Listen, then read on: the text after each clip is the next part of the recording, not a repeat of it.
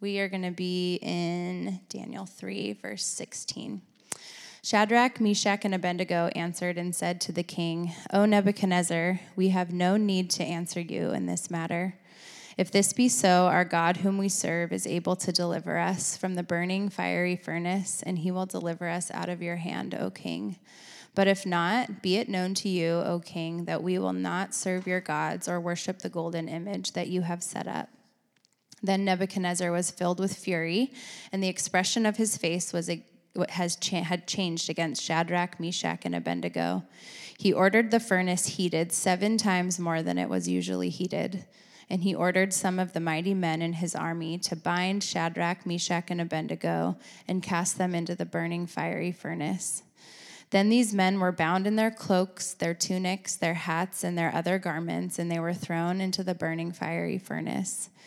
Because the king's order was urgent and the furnace overheated, the flame of the fire killed those men who took up Shadrach, Meshach, and Abednego. And these 3 men fell bound into the burning fiery furnace. Then King Nebuchadnezzar was astonished and rose up in haste. He declared to his counselors, Did we not cast 3 men bound into the fire? They answered and said to the king, True, O king. He answered and said, But I see 4 men unbound, walking in the midst of the fire, and they are not hurt, and the appearance of the 4th is like the son of the gods. Then Nebuchadnezzar came near to the door of the burning fiery furnace. He declared, Shadrach, Meshach, and Abednego, servants of the Most High God, come out and come here. Then Shadrach, Meshach, and Abednego came out of the fire, and the satraps and the prefects and the governors and the king's counselors gathered together and saw that the fire had not had any power over the bodies of those men. The hair of their heads was not singed, their cloaks were not harmed, and no smell of fire had come upon them. Nebuchadnezzar answered and said, Blessed be the God of Shadrach, Meshach, and Abednego, who has sent his angels and delivered his servants, who trusted in him and set aside the king's command, and yielded up their bodies rather than serve and worship any god except their own God. Therefore, I make a decree, any people, nation, or language that speaks anything against the God of Shadrach, Meshach, and Abednego shall be torn limb from limb and their houses laid in ruins, for there is no other God who is able to rescue in this way. Then the king promoted Shadrach, Meshach, and Abednego in the province of Babylon. This is the reading of God's word. You may be seated.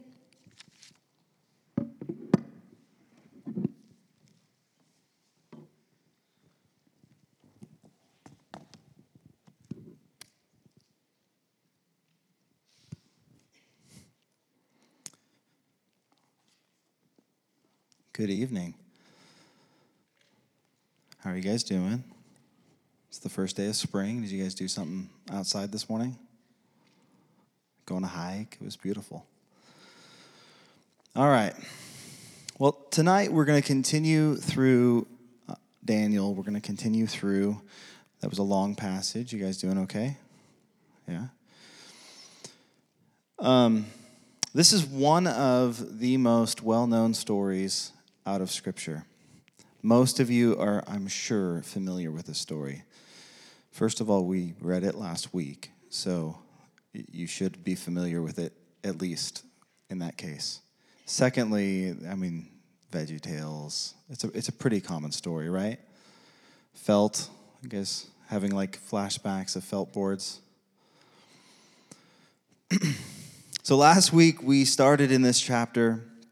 We looked at the background and ultimately what got us to this point. Nikolai walked us through that. If you missed that, you should go listen to it. But to catch us up in the story, I just kind of want to retouch some of these key points. This chapter is a bit of a departure from the rest of the book of Daniel. It's a bit of a departure for one main reason. Who's missing? Daniel. Daniel's not mentioned in this story, in this whole chapter. He's not there. The story centers around his 3 friends, Shadrach, Meshach, and Abednego. These guys, they came to Babylon with Daniel and probably others in the first wave of this exile out of Judah. And they were brought to Babylon. They had gone through the Babylonian immersion program, this school of Babylon. They had learned the ways, been indoctrinated in the ways of Babylon for, at this point, a while. Their names had been changed. And actually, it appears they had achieved some level of success while in Babylon. They're doing okay. And in this story, we find them in a bit of a hard spot, to say the least. They're taken outside of the city to the plain of Dura, and they're told that when they hear all the music, remember all the harp, the lyre, the bagpipe, the whole list of instruments from last week? You guys remember that? When they hear the music play, they are to fall down and to worship this golden image that Nebuchadnezzar had set up. But these are devout Jewish boys, young men. These are followers of Yahweh, and now they have a decision to make. They're faced with a decision of what are they going to do? How do they handle this situation? How do they remain faithful in the midst of options? Will they worship this image, or will they remain uncompromised in their worship of Yahweh? Up until now, in the story, they had drawn a line at their diet. They had not given into the indulgent food of the palace. We learned about that in chapter 1. And God blessed that. God actually blessed that, and they ended up getting promoted because of it. So now they have another choice to make, and this time Daniel's not there. They have to make this choice. We don't know where Daniel is. The scripture doesn't tell us. But he's not there, apparently. Will they fall down? Will they worship this image? Or will they, as the threat is, be thrown into the fiery furnace? We know from the passage we just read what happens. Few things I think are important for us to take a minute and stop and think about in this story. If we were in this situation, you have to just put yourself in the story for a second. If we were in this situation, what would we do? Imagine how isolated, how alone, how incredibly vulnerable they would feel when they stood amongst a sea of bodies that are laid down flat before this image, and you have these three guys.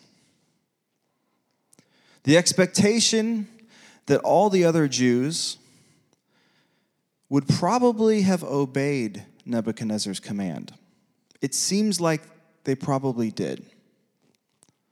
There was more than just the three of them.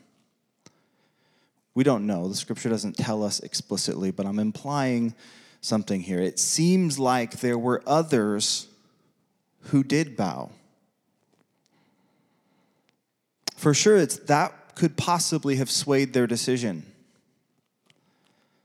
If we're honest with ourselves, you're in a sea of people all bowing.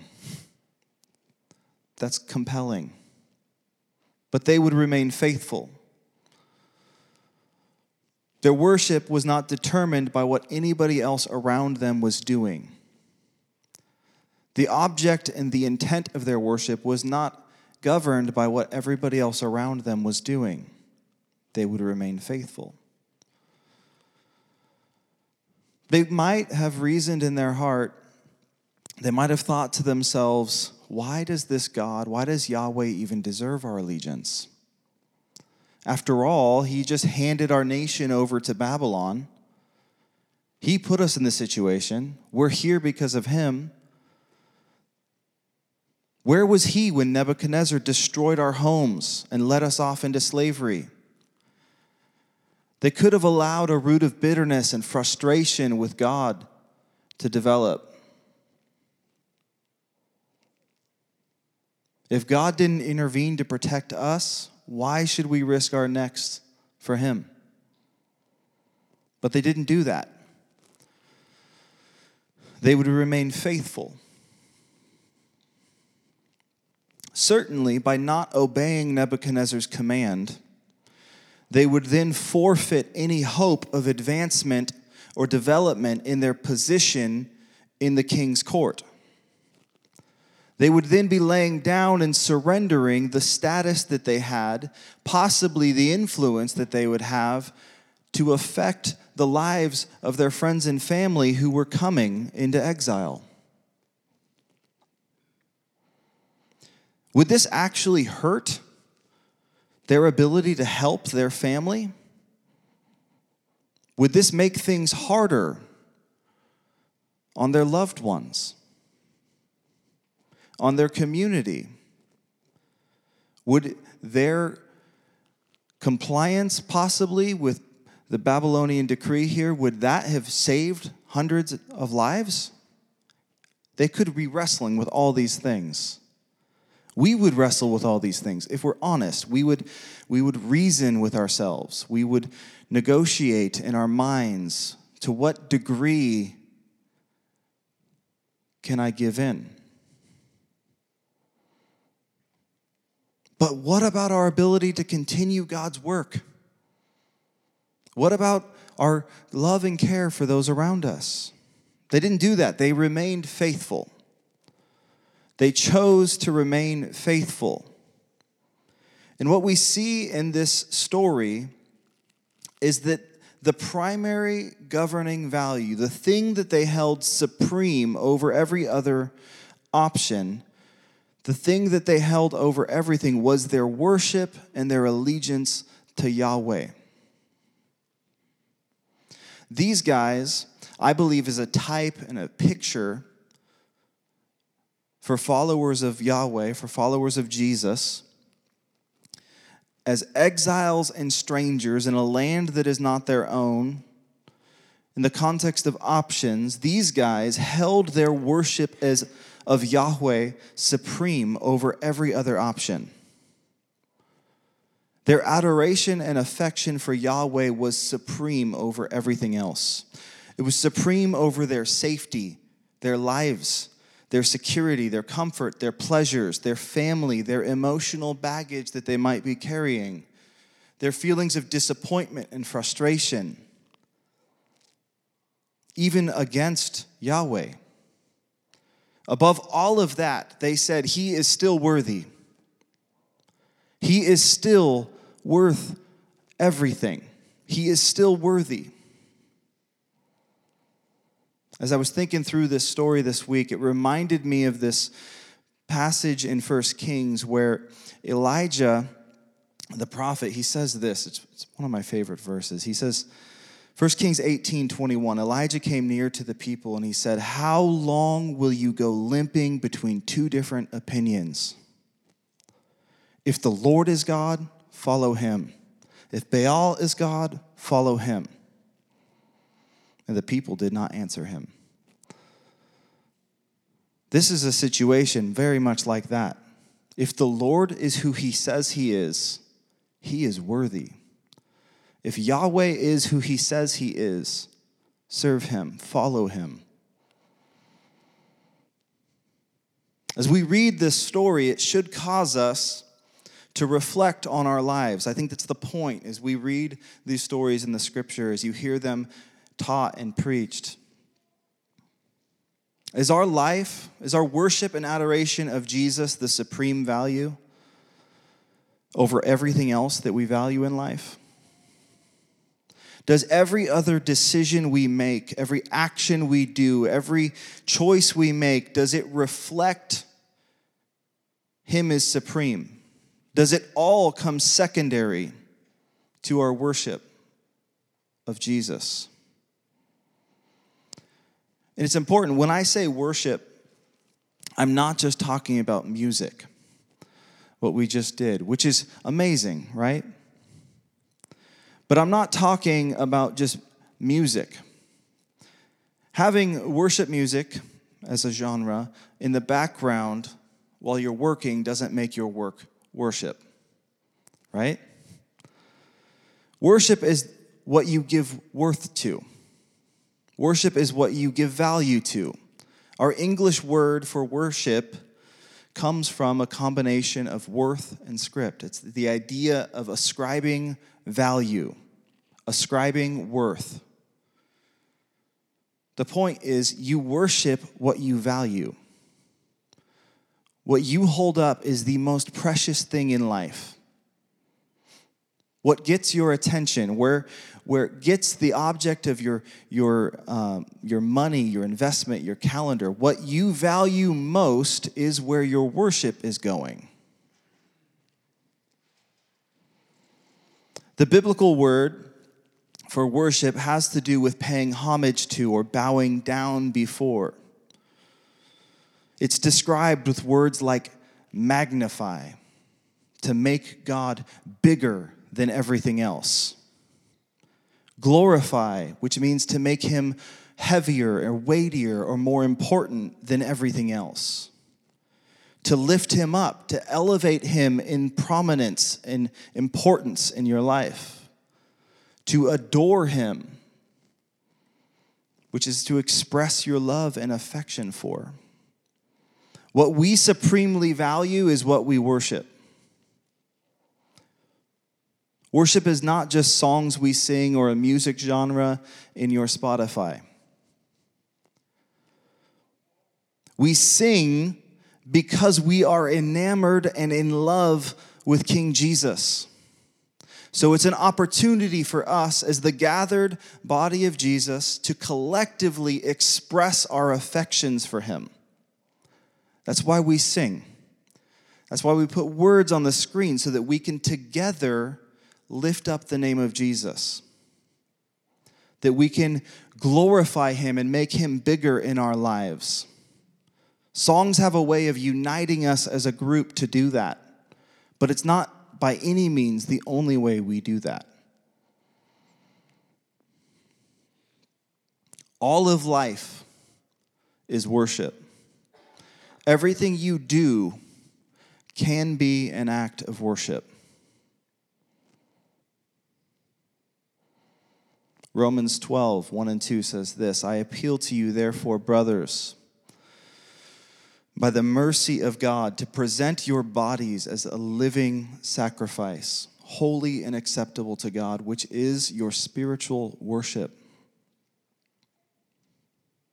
Do not be conformed to the patterns of this world, but be transformed by the renewing of your mind, that by testing you may discern what is the will of God, what is good and acceptable and perfect. All of life can be and is to a certain extent an act of worship. Everything you do can be done to the glory of God or to the glory of something else. It's kind of a silly little story, but last week Naomi had the kids at a bike race, and Levi, who is too young to be even racing in this category. He's 9. But he finished the race. And I don't even think he finished last, for the record. But he finished. And Naomi asked him, this is unprovoked. Naomi asked him, hey, how did it feel? And he said something to the extent of, it was good. And you know what? I did it for God's glory. He's 9. But there is something to that like even a bike race that was hard and he was coming in way behind everybody else, he can do that in his mind as a gift he's giving to God. I'm going to try hard because I want to glorify God. He's 9 years old. It just stood out to me.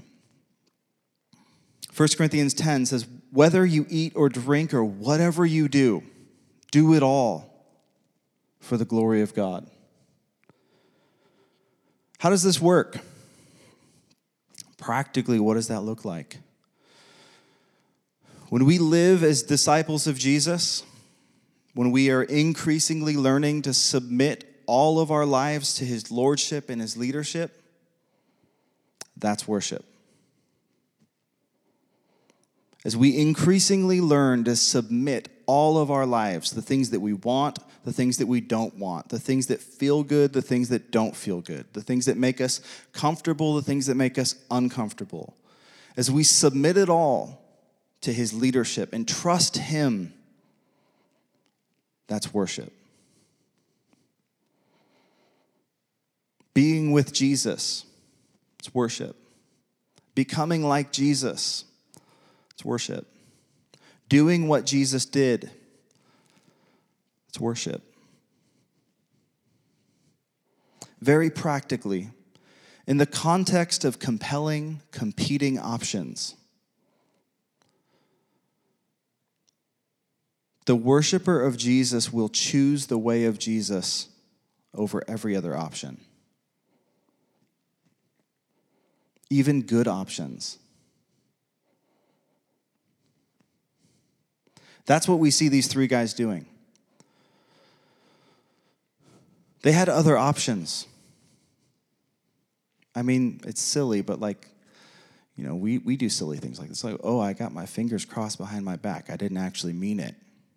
We reason things like that. I didn't actually mean to worship that. God knew my heart. I know everybody else saw it, but God knew my heart. They had options, but they chose worship of Yahweh over every other option. Clearly, Nebuchadnezzar was not super thrilled. He was not very happy about this. And the reality is, when we choose the way of Jesus, just being honest, when we choose the way of Jesus over compelling, competing options, it's not always going to be pleasant.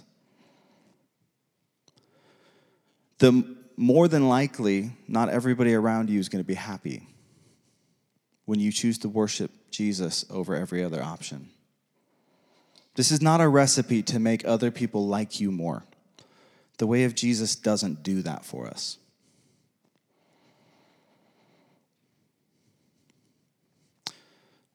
You'll remember from reading the passage last week, going into verse 16, the guys respond to this demand of worship this way. They say this. They answered and said to the king, "O Nebuchadnezzar, we have no need to answer you in this matter. If this be so, our God whom we serve is able to deliver us from this burning fiery furnace, and he will deliver us out of your hand, O king. But if not, be it known to you, O king, that we will not serve your gods or worship the golden image that you have set up." I love this passage. We have no evidence that they were rude or angry or violent in the way they said this. Just matter of fact.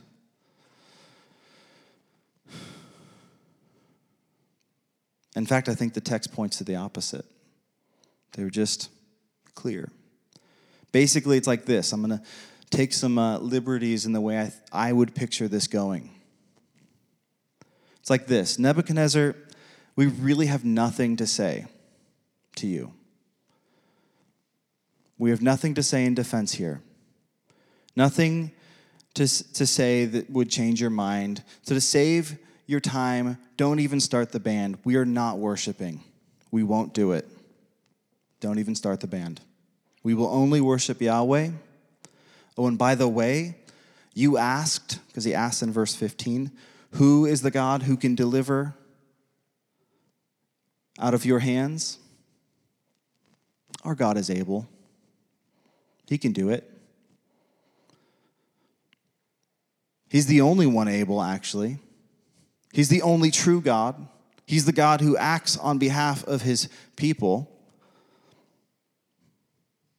He's the only God who will get our worship and our affection. In fact, the only reason, I'm taking liberties here. The only reason we're even here, O king, to serve in your court is as an act of submission and worship to Yahweh. He is our supreme ruler. He is king. He is the affection of our life. He is the only one we will bow to. They say, but even if not, I love that. Even if he doesn't, we still won't worship your idol. We will only worship him. And this, I think, is the key for us today as we continue on. I think we have a lot to learn from this statement.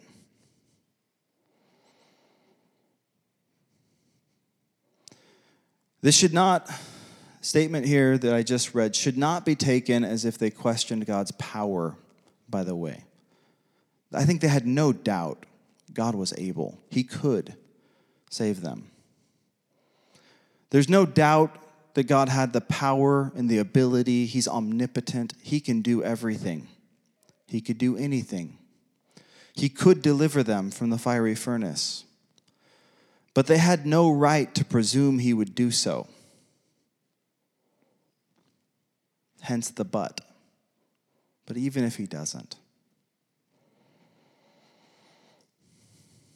Two things I think we learn from this. First, the young men recognize, and I think we need to recognize, that God's will might and very well often is different from what we would find ideal or pleasing. Clearly, remember that they're in Babylon, and none of this fits their ideal plan. So clearly, not everything that God does is the most ideal thing in front of us. But ultimately, they were willing to have it, and even without complaining. Way too often, we are not willing to have God's will be different from that of our own. We want God to conform to our image. We want God to do what we want him to do.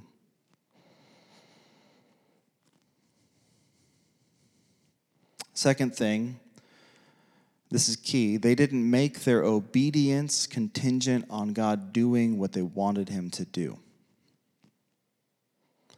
They didn't make their obedience to Yahweh, their worship, contingent on God showing up and doing them a favor. They were ready to obey whether or not God chose to deliver them. In other words, this is the point. They found their object of affection in God himself, not on anything God could do for them.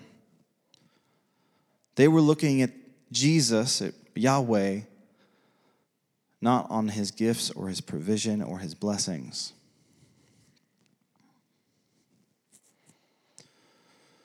So where we left the story last week was with our three heroes, these young men, being thrown into this fiery furnace. And to everyone's astonishment, especially Nebuchadnezzar, they don't die.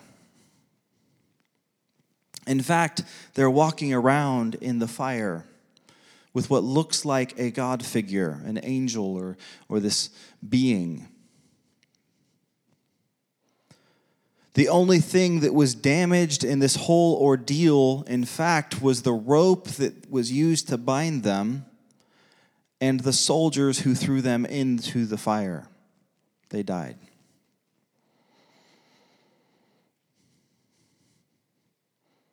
And you guys, I think this is good news.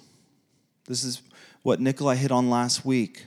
When we go through the fire, this is the gospel for us. When we go through situations in life that feel like the fire, there is Christ. He is there. He is with us. He is acquainted with our sorrow. He knows the pain. He knows the struggle. He goes with us in the fire. And the hope is that the story doesn't end there. The story doesn't end with them walking around in the fire. But ultimately, we do know from history that the way this story ends is not true for everyone. Not everybody walks out of that furnace. In this story, they do. But we know from history that's not always the case. I was reading Hebrews 11 this week, thinking about we call it the Hall of Faith. These stories the author of Hebrews putting out. Hebrews 11, starting in verse 33, if you have your Bibles, let's read a little bit here.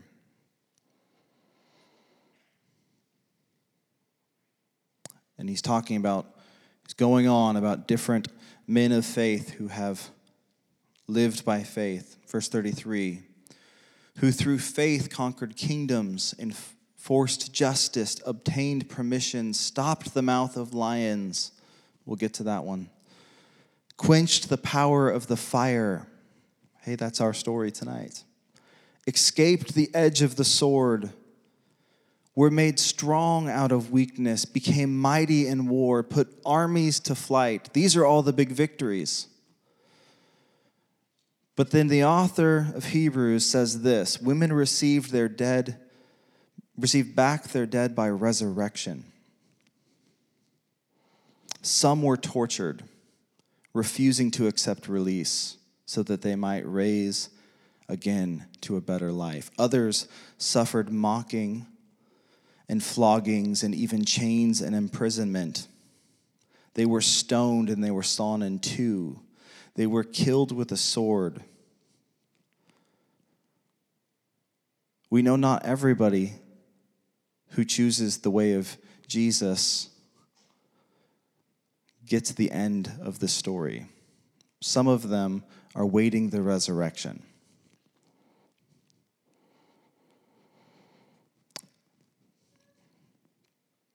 Jump down to chapter 12 here in Hebrews.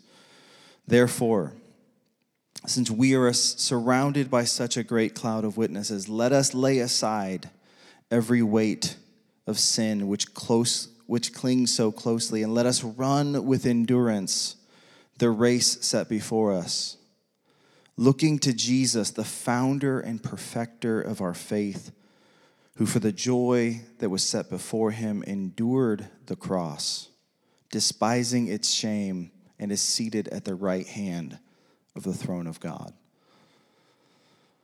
The author of Hebrews clearly had Daniel in mind. That last sentence is a direct hyperlink to Daniel 7, where the Son of Man will be lifted up and seated at the right hand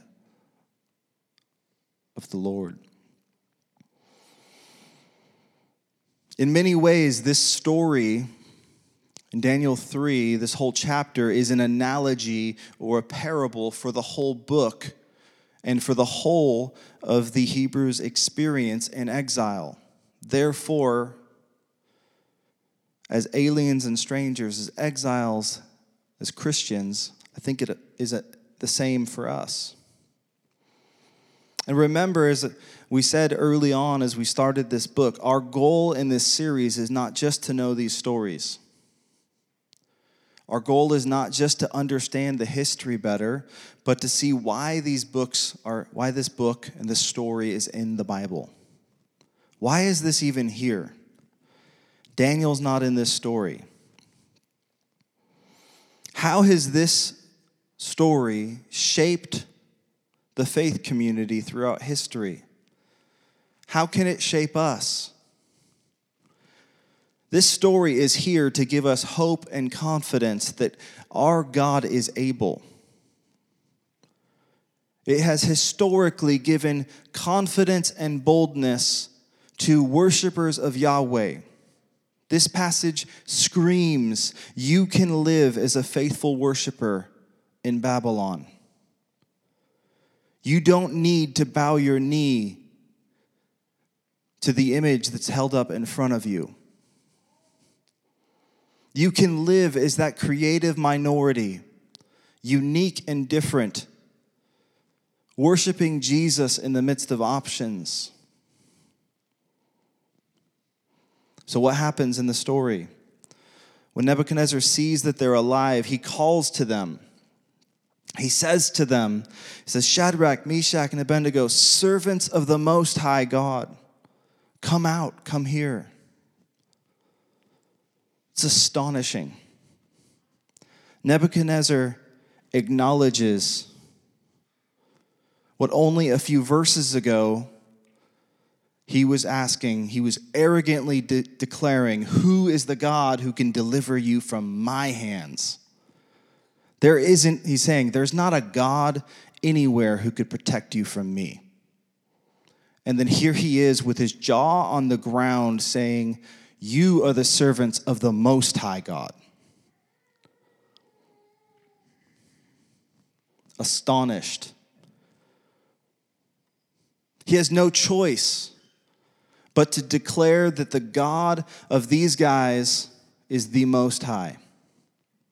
He is supreme over every other deity. They come out of the fire, they're inspected, they're found that nothing is harmed. The only thing that's destroyed is the rope that bound them. Not their clothes, nothing. There's not even a smell of smoke on them. And again, listen to Nebuchadnezzar's response here in verse 28. Nebuchadnezzar answered and said, blessed be the God of Shadrach, Meshach, and Abednego, who has sent his angel to deliver his servants who trusted him and set aside the king's command and yielded up their bodies rather than serve and worship any god except their own. Therefore, I make a decree, any people, nation, language that speaks against the God of Shadrach, Meshach, and Abednego will be torn limb from limb. All right, Nebuchadnezzar, that's a little intense. Why, though? He had just had his own question from verse 15 answered in dramatic fashion. His own arrogant decree, who is a God that can protect you from me? He just saw the answer right in front of him. Yahweh can. So why does he do this decree?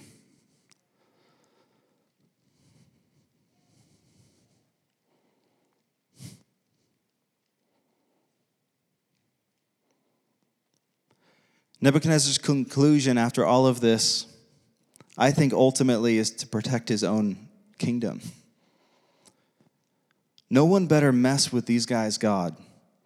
The whole kingdom has now been put on notice. Yahweh is the Most High God.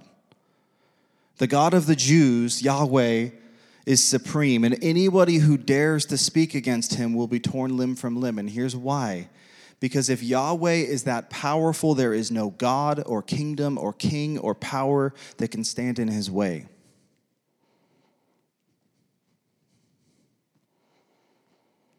He is supreme. So what's the takeaway from this story? What do we do with this? Remember that as we are thinking about the book of Daniel, we're talking about what does it look like to be faithful in exile. We're looking at what it means to live as a creative minority. And I think we need to extrapolate these stories and bring them into the here and now. What do we do with this? We're exploring what it looks like to be a faithful presence in a culture where it's working directly against your discipleship. The main thing I think we need to take away from this story is that he is worthy.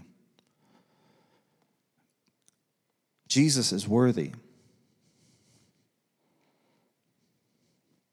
The question is, how do we become a people like Shadrach, Meshach, and Abednego who will worship Christ and Christ alone?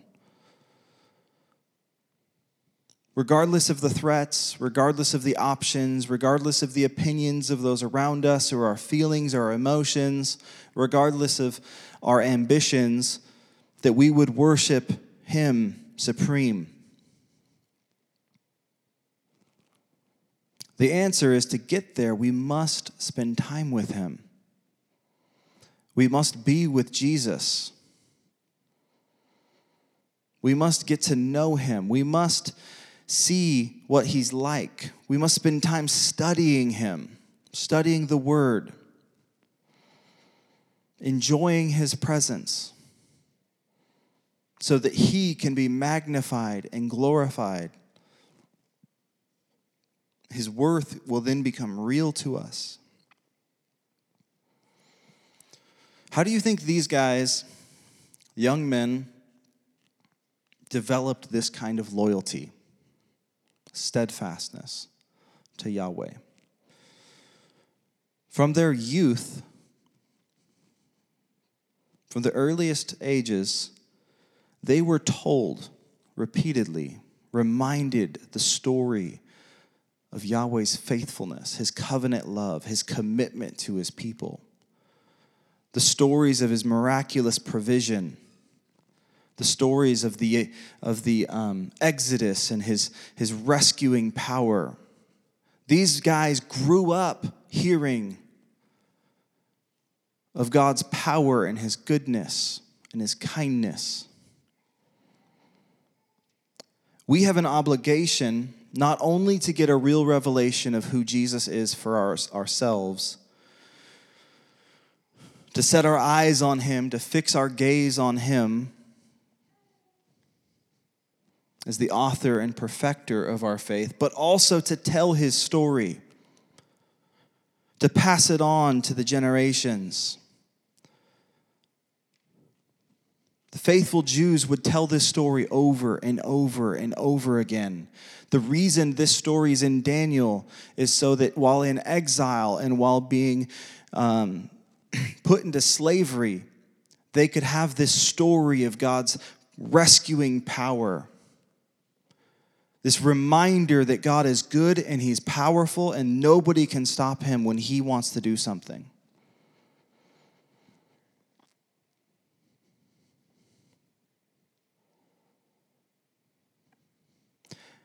Every day, we have the option to remain faithful in our worship or to bow our knee to a plethora of competing and compelling options. Every day, we're confronted with options. You guys, he alone is worthy. He is worthy of our affection, our adoration. He is worthy of our allegiance. And if he's not that big or that valuable to you, my prayer, our prayer tonight, if he's not that real to you,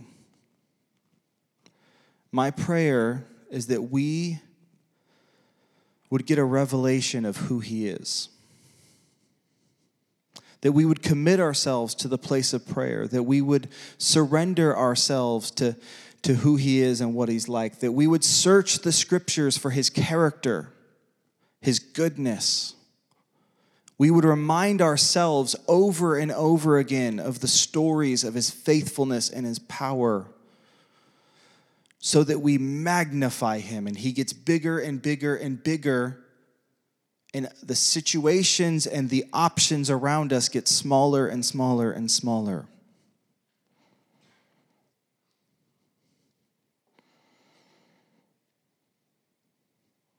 Jordan and the team can come back up. And I just want to take a minute and pray for us. I was thinking about that story. And Moses asked to see God's face.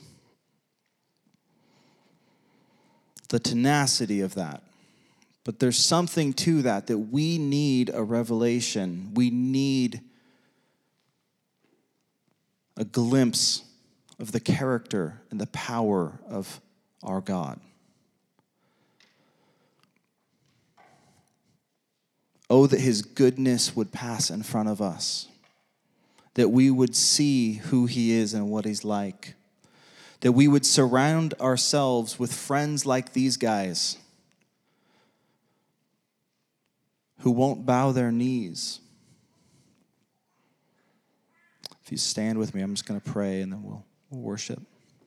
We'll take communion in a minute.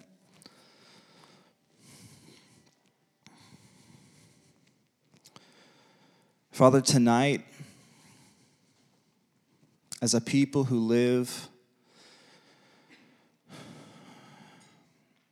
amongst options, sometimes compelling, good, intriguing options, God, I pray that you would go before us, that you would show us your face, that you would give us a picture of who you are and what you're like, that you would become so big and so supreme in our lives, that our affection and our adoration to you would be high above every other option,